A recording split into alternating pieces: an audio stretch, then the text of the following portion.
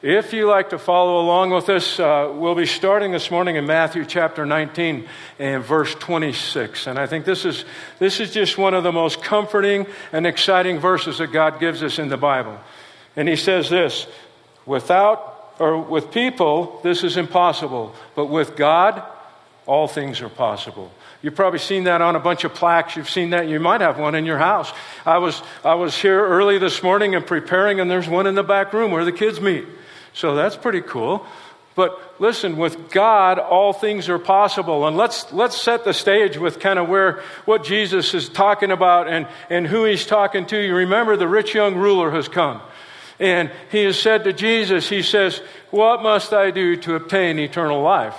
And Jesus, since he's teaching to the Jews, Jesus says this. He says, well, keep the commandments.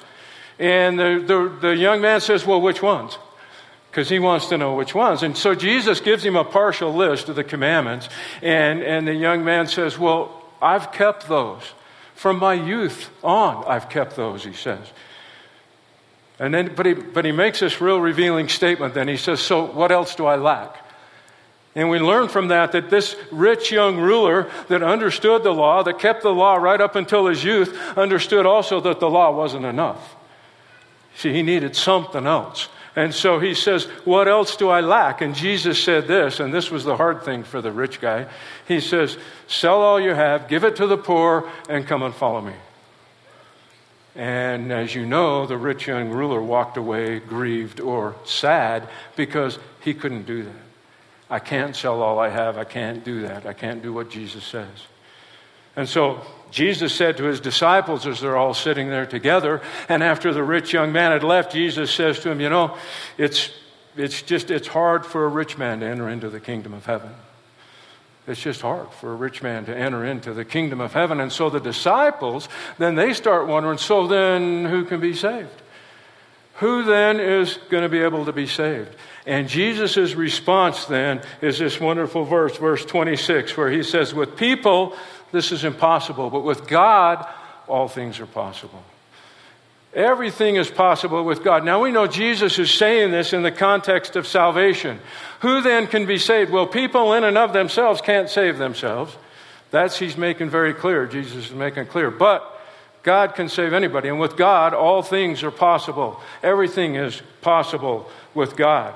That's an exciting thing. But see, sometimes we find ourselves getting a little bit too much like the rich young ruler.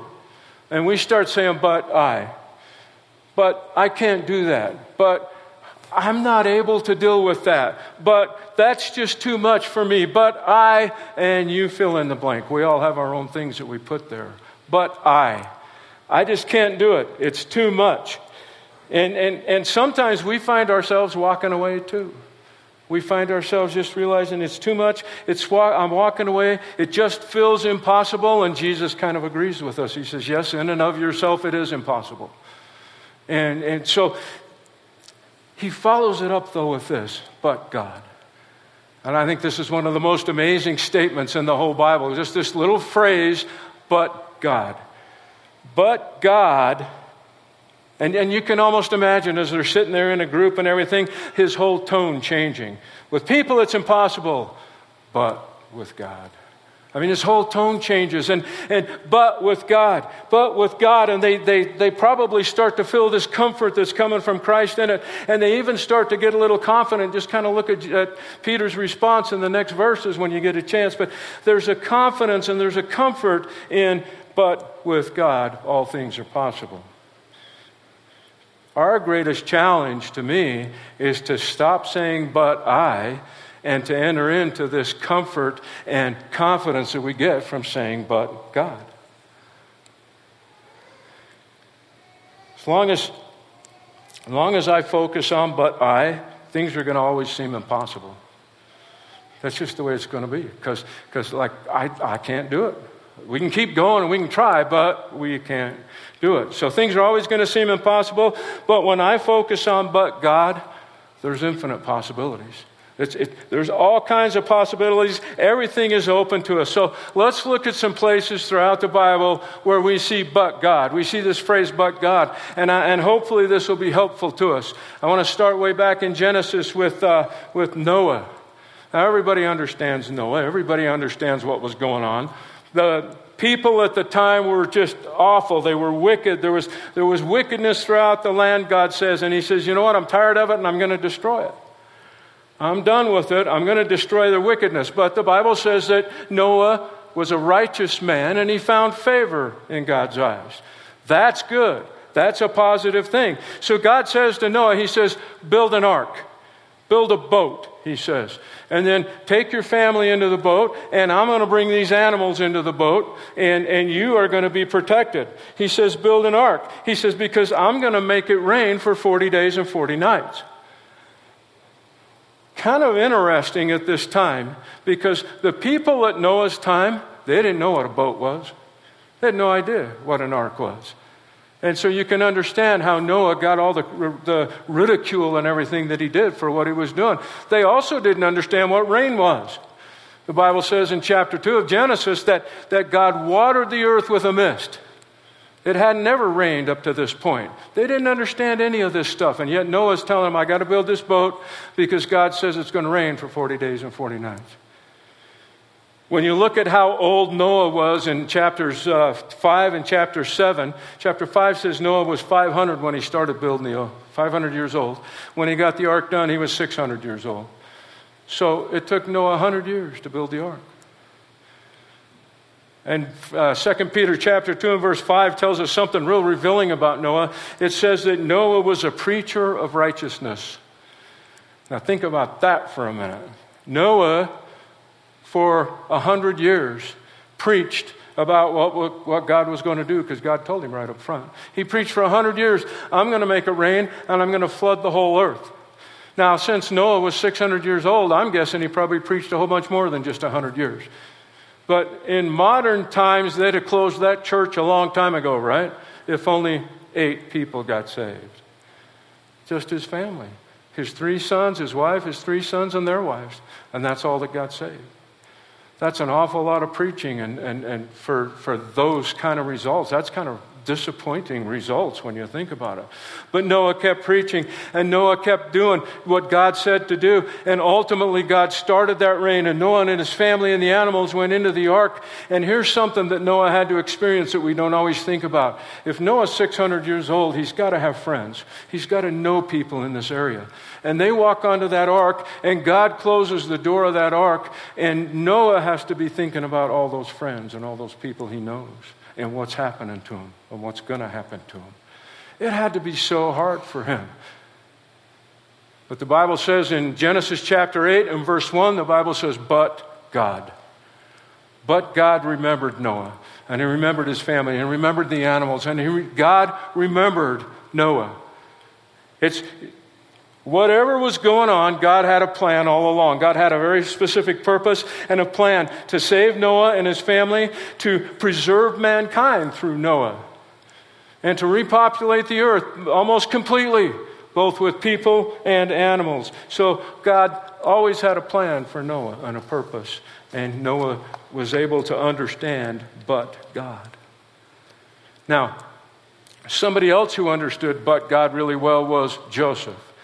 You remember Joseph and all the stuff that went on with Joseph. Joseph was a dreamer. Joseph loved to dream. And when Joseph had a dream where they were out in the field and they were gathering grain and his sheaves stood up big and the other sheaves around him bowed down to him, he was kind of foolish enough to tell his brothers, and that didn't make them very happy. And he has another dream, and the second dream was that the sun and the moon and 11 stars bowed down to him, indicating his father and his mother and his 11 brothers that were going to bow down to him. Even his father was a little upset at him for that one, and his father loved him greatly. His brothers weren't too pleased with what the dreams that Joseph had had and the way he explained them to them, and so they made a plan to kill him. His dad sent him out into the field where his brothers were tending the sheep, and they made a plan to kill him. And fortunately, Reuben intervened and said, better not do that. So they stuck him in a pit. And eventually they sold him to a group of Ishmaelites. Remember, the Ishmaelites were coming in a caravan and headed toward Egypt. And they sold him to the Ishmaelites heading to Egypt. And when he gets to Egypt, he's sold to Potiphar. Now, Potiphar was an official in Pharaoh's court. He was a very powerful man. And so Joseph comes into Potiphar's house, and real quickly, the Bible says that Joseph found favor with Potiphar. And so Potiphar makes Joseph the head of his household. The only thing he kept from him was his wife. Well, you know how that went. The wife didn't like even that much of it. And so she falsely accuses Joseph, and Joseph gets thrown in prison. And the first thing we read about when Joseph gets thrown in prison is that God made it so that he found favor with the jailer, with the chief jailer. And so now Joseph is in charge, and he's taking care of things in the prison. And pretty soon, a couple of guys from Pharaoh's court get thrown into the prison. You remember the cupbearer and the baker. Pharaoh's unhappy with them. He throws them into prison, and they have dreams. And Joseph interprets their dreams. And just like you would expect, because it's God taking care of everything, they happen exactly the way that Joseph interprets them. Everything happens just like Joseph said. The chief cupbearer is restored to his position. The baker is hanged. He ends up gone. And so eventually, Joseph says to the cupbearer, he says, remember me when you get restored back to your position, even before he had, because Joseph was that confident. And so Joseph says, remember me. And so the chief cupbearer goes back, and he doesn't remember Joseph until one day Pharaoh has a dream. And you remember in that dream, there's 7 strong, 7 healthy cattle. And then there's 7 lean and gaunt and ugly cattle. And then there's 7 healthy grains, stalks of grain and ears of grain is the way the Bible puts it. So there's 7 healthy ears of grain, and then there's 7 ugly, unhealthy ears of grain. And you remember what happened. The ugly ones ate up the good ones. And nobody could help Pharaoh with the dream. Nobody could explain what went on. Nobody could tell him why he was having this dream, and more importantly, what it meant. And he tried everybody, and then the cupbearer remembered Joseph, and he remembered that he could interpret dreams. And so Joseph was brought back before Pharaoh, and Joseph interprets the dream. The 7 ugly cows are representative of 7 weeks of famine, or 7 years of famine, and the 7 nice cows are representative of 7 years of great abundance. And he even tells Pharaoh what to do. This is interesting because we don't get told that Pharaoh asked. But Joseph still explains to Pharaoh, this is what you should do. During the 7 years of abundance, exact a tax, start putting it away, store it away, and then when the 7 years of famine hit, we're going to have a whole bunch. And everything's going to be good. And so Pharaoh does that, and as a matter of fact, he puts Joseph in charge of it. Now Joseph has gone from being in prison to being the number 2 guy in all of Egypt. And he does exactly what he told Pharaoh to do. They put away grain in the 7 good years. And when the 7 years of famine hit, pretty soon, people are running out of grain. People are running out of food, and they need food, including Joseph's family back in Canaan. And so Joseph's brothers come to Egypt looking for food. They have no idea that Joseph is still alive. They have no idea who he is or what he's doing. They come to Egypt looking for food. Joseph recognizes them. He gives them food the first time. They come back the second time, and Joseph finally reveals who he is. And it's a kind of a unique setting in God's Word. But here's the thing that goes on. Joseph moves his family from Canaan and brings them to Egypt, brings them to the land of Goshen. They come there with 70 people. They leave with millions. They really prospered in the land of Egypt. And Joseph brings his family there, and they prosper, and eventually his father dies. Jacob dies. Now the brothers are worried. They think back and they remember, what did we do to Joseph? Well, we sold him. We were going to kill him, and we sold him into slavery. And they were really worried that Joseph was going to try to pay them back for the wrong now that their father was gone. And here's the unique thing that goes on with Joseph. He endured so much, and a lot of it falsely, and yet he is able to say, but God. And most of you know this verse in chapter 50 and verse 20. Joseph says it like this, but as for you, you meant it evil against me, but God meant it for good in order to bring about this present result and to preserve many people alive. But God meant it for good. All of the stuff that went on with Joseph, God was leading up to a very good and a very specific purpose for Joseph. But God. Now, God had some good, and some good meant good for Jonah as well. And I'm going to say Noah, so I'll just apologize now. But he had some good plan for Noah as well. Or for Jonah. See, I did it right off the bat. Jonah was told by God to go to Nineveh and cry out against their wickedness. Oh my. Nineveh was a wicked, awful place. They did awful things to the people that belonged to God. It was terrible, terrible. And Jonah didn't want to go there. I'm going to stutter just to make sure I get it right. Jonah didn't want to go there. And what did he do? He bolted down to Joppa, and he finds a ship that's headed to Tarshish and sails away, totally the opposite way of Nineveh. Pretty soon, while they're sailing in the middle of the ocean, what happens? God brings a storm. The ship is tossed all about, it's moving all about, and it's even getting to the point of ready to break apart. And where's Noah or Jonah? Where's Jonah? He's sleeping. He's down in the bottom sleeping.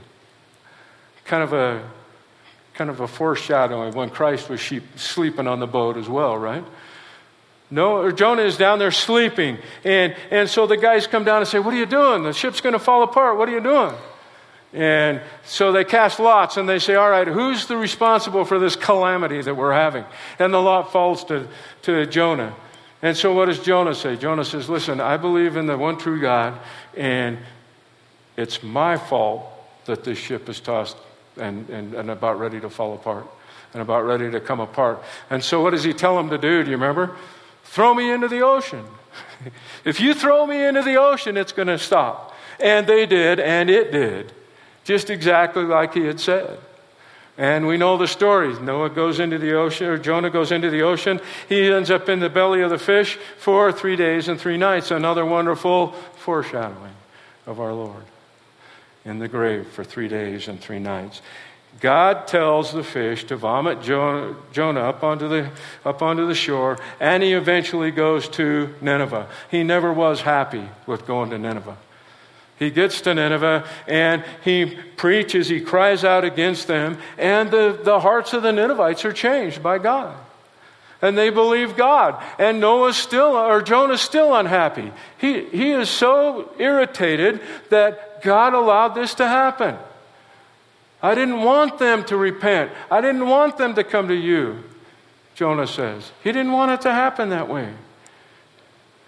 He didn't want God to have compassion on him. But here's something that he did recognize. In chapter 2 and verse 6, he says, "I descended to the roots of the mountain, and the earth with its bars was around me forever. But you, O Lord my God, but you have brought up my life from the pit." See, Jonah understood, even though all of that was going on, God still lifted him up. It's God that lifted him up. God took care of him. Even though he didn't like what was going on, God took care of him. But God remembered Noah. But God meant it good for everything that happened with Joseph. And God lifted Jonah up, even in a difficult time. Now, that's all good for some Old Testament stuff. Let's look at a New Testament example of God in his efforts, and when someone could say, "But God." Now, Paul, this is in Philippians chapter 2, and Paul is writing to the Philippian church, and he's reminding them of some of the ways that God shows great mercy for his people. And so he says, early in the chapter, he says that he's writing to encourage the church to serve one another and have the same attitude that Christ had. And then to hold fast to the word of life, he says, and to share in his rejoicing. And then he explains how much I really want to send Timothy to you. I desire to send Timothy to you because he can be of help to you. And by the way, I want to come to you. I'm waiting for the time when God allows me to come to you. By the way, Paul is in prison in Rome. And he says, I'm waiting for the time that I want to come to you. But here's what I have to do. I have to send Epaphroditus back to you. You send Epaphroditus to me, to minister to me while I was here in prison in Rome. And while he was here, he got sick. And you heard that he got sick, and he got sick close to death, close to dying. And you, the Philippians, heard that, and that has been a concern to you. So my desire, Paul says, is I want to send Epaphroditus back to you and to be an encouragement to you so that you know everything's okay. And then he says in verse 27, but God had mercy on him, and not on him only, but also on me, so that I would not have sorrow upon sorrow. Paul says, God had mercy, but God had mercy.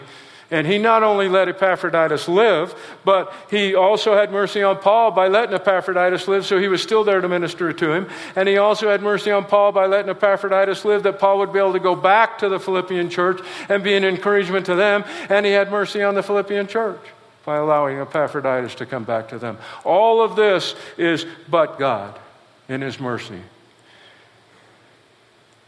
God had mercy on all of those, everyone in that situation. And so Paul was able to say, but God. But God. Now to me, I think the greatest and the most wonderful but God in the Bible is found in Ephesians chapter 2. In Ephesians 2, verses 4 and 5 say this, but God, being rich in mercy, because of his great love with which he loved us, even when we were dead in our transgressions, made us alive together with Christ. By grace you have been saved. What a great verse. But God, who's rich in mercy, and because of his great love. Listen, in chapter 1 of Ephesians, Paul is explaining to the Ephesian church how incredible this whole salvation is, and what God has done through Christ to be able to make this salvation available and to secure eternal life. And so Paul's talking about all of this wonderful stuff in chapter 1. And then he says in chapter 2, at the first part of chapter 2, that this is what state we were in before God did all that.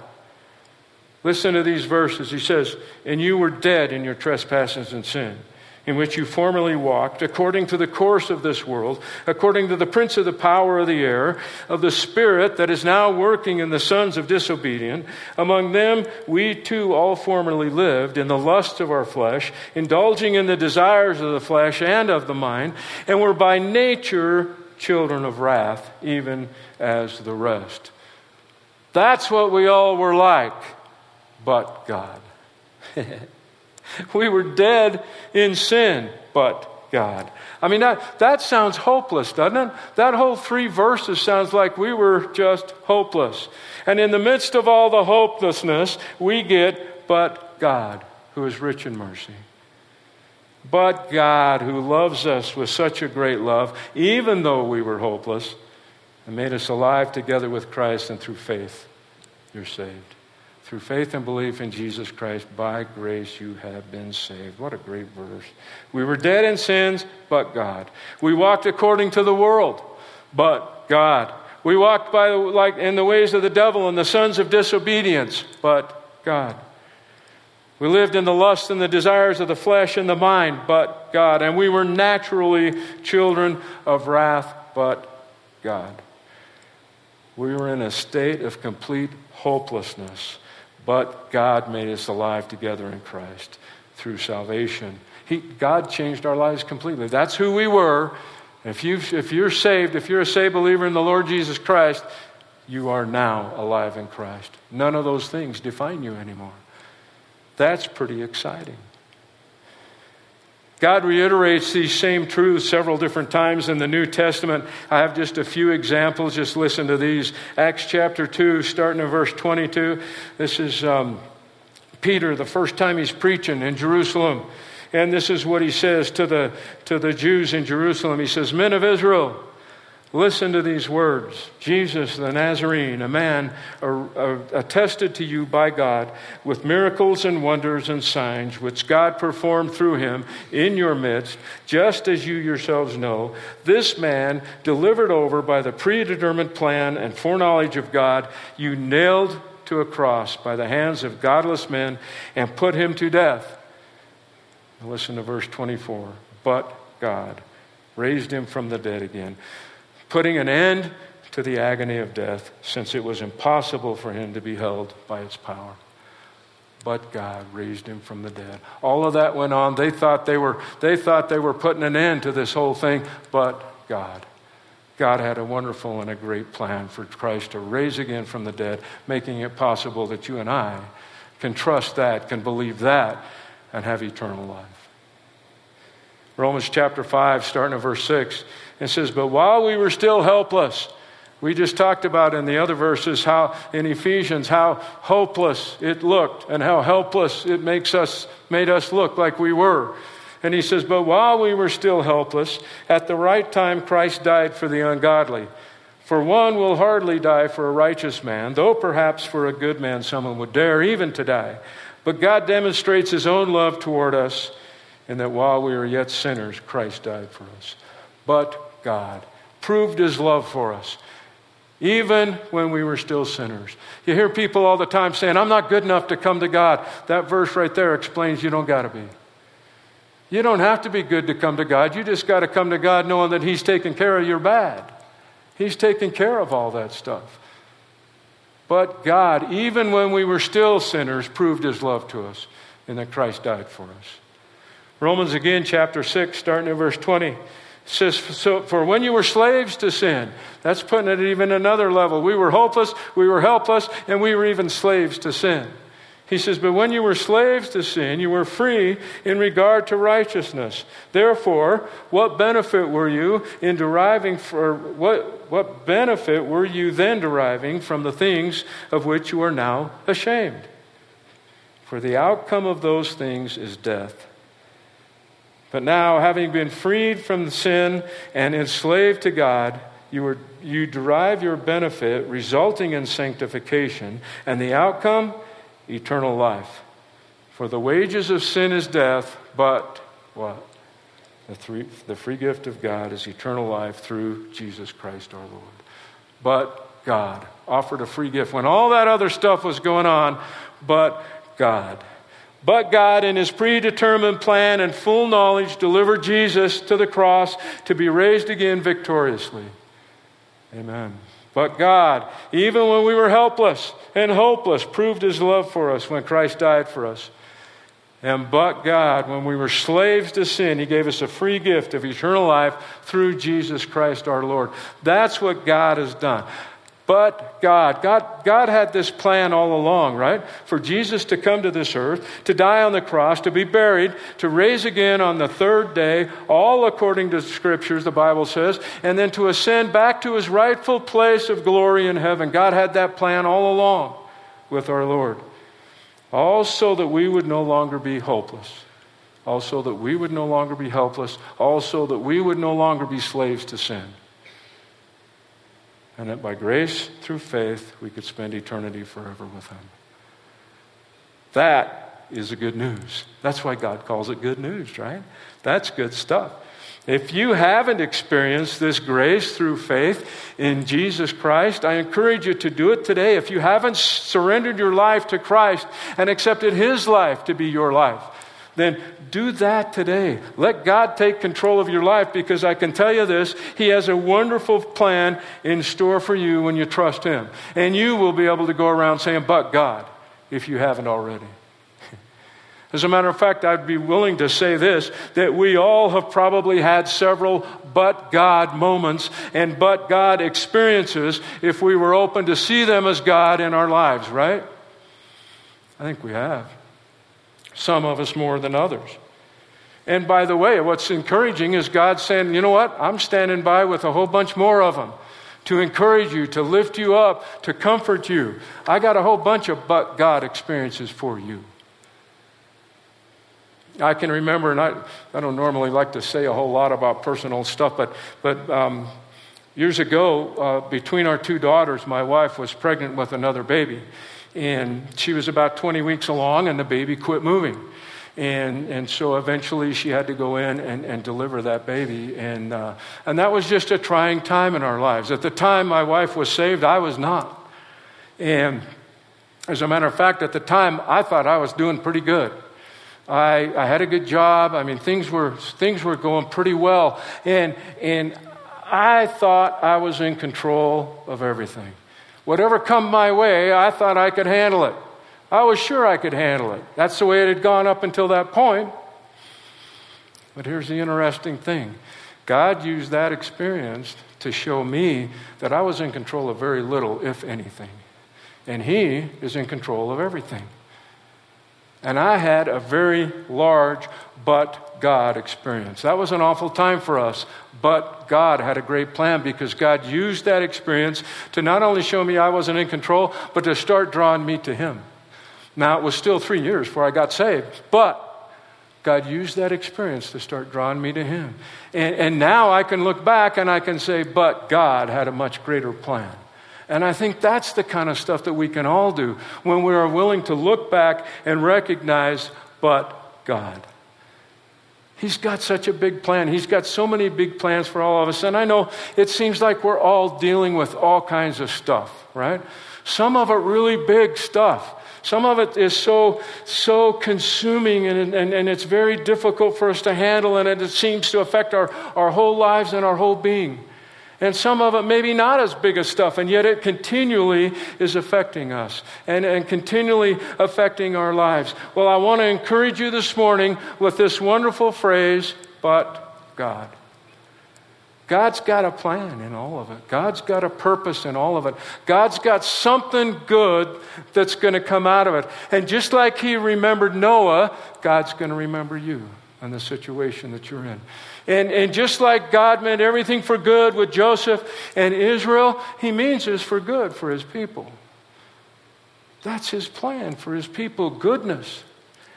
And just like God lifted up Jonah and brought him back to a place where Jonah needed to be, God has the same, He desires to do the same thing for each one of us, to lift us up and bring us to that place He wants us to be.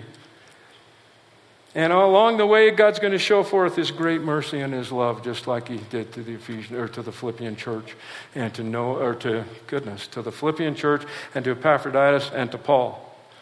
That's what God wants to do. God's going to do that for us. The more I say, but I, the more impossible things look and the more impossible things get. The more I'm willing to say, but God, the more I see all the possibilities, and the more I see all of His possibilities in Christ. So here's my challenge this morning. Let's do this. Let's just throw away all the but I's, shall we? Because they don't do us a whole lot of good. Let's throw away all the but I's and let's focus on but God.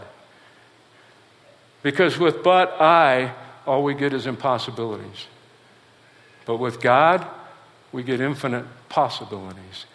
But with God, all things are possible. This message has been brought to you by Alpine Bible Church in Lehi, Utah.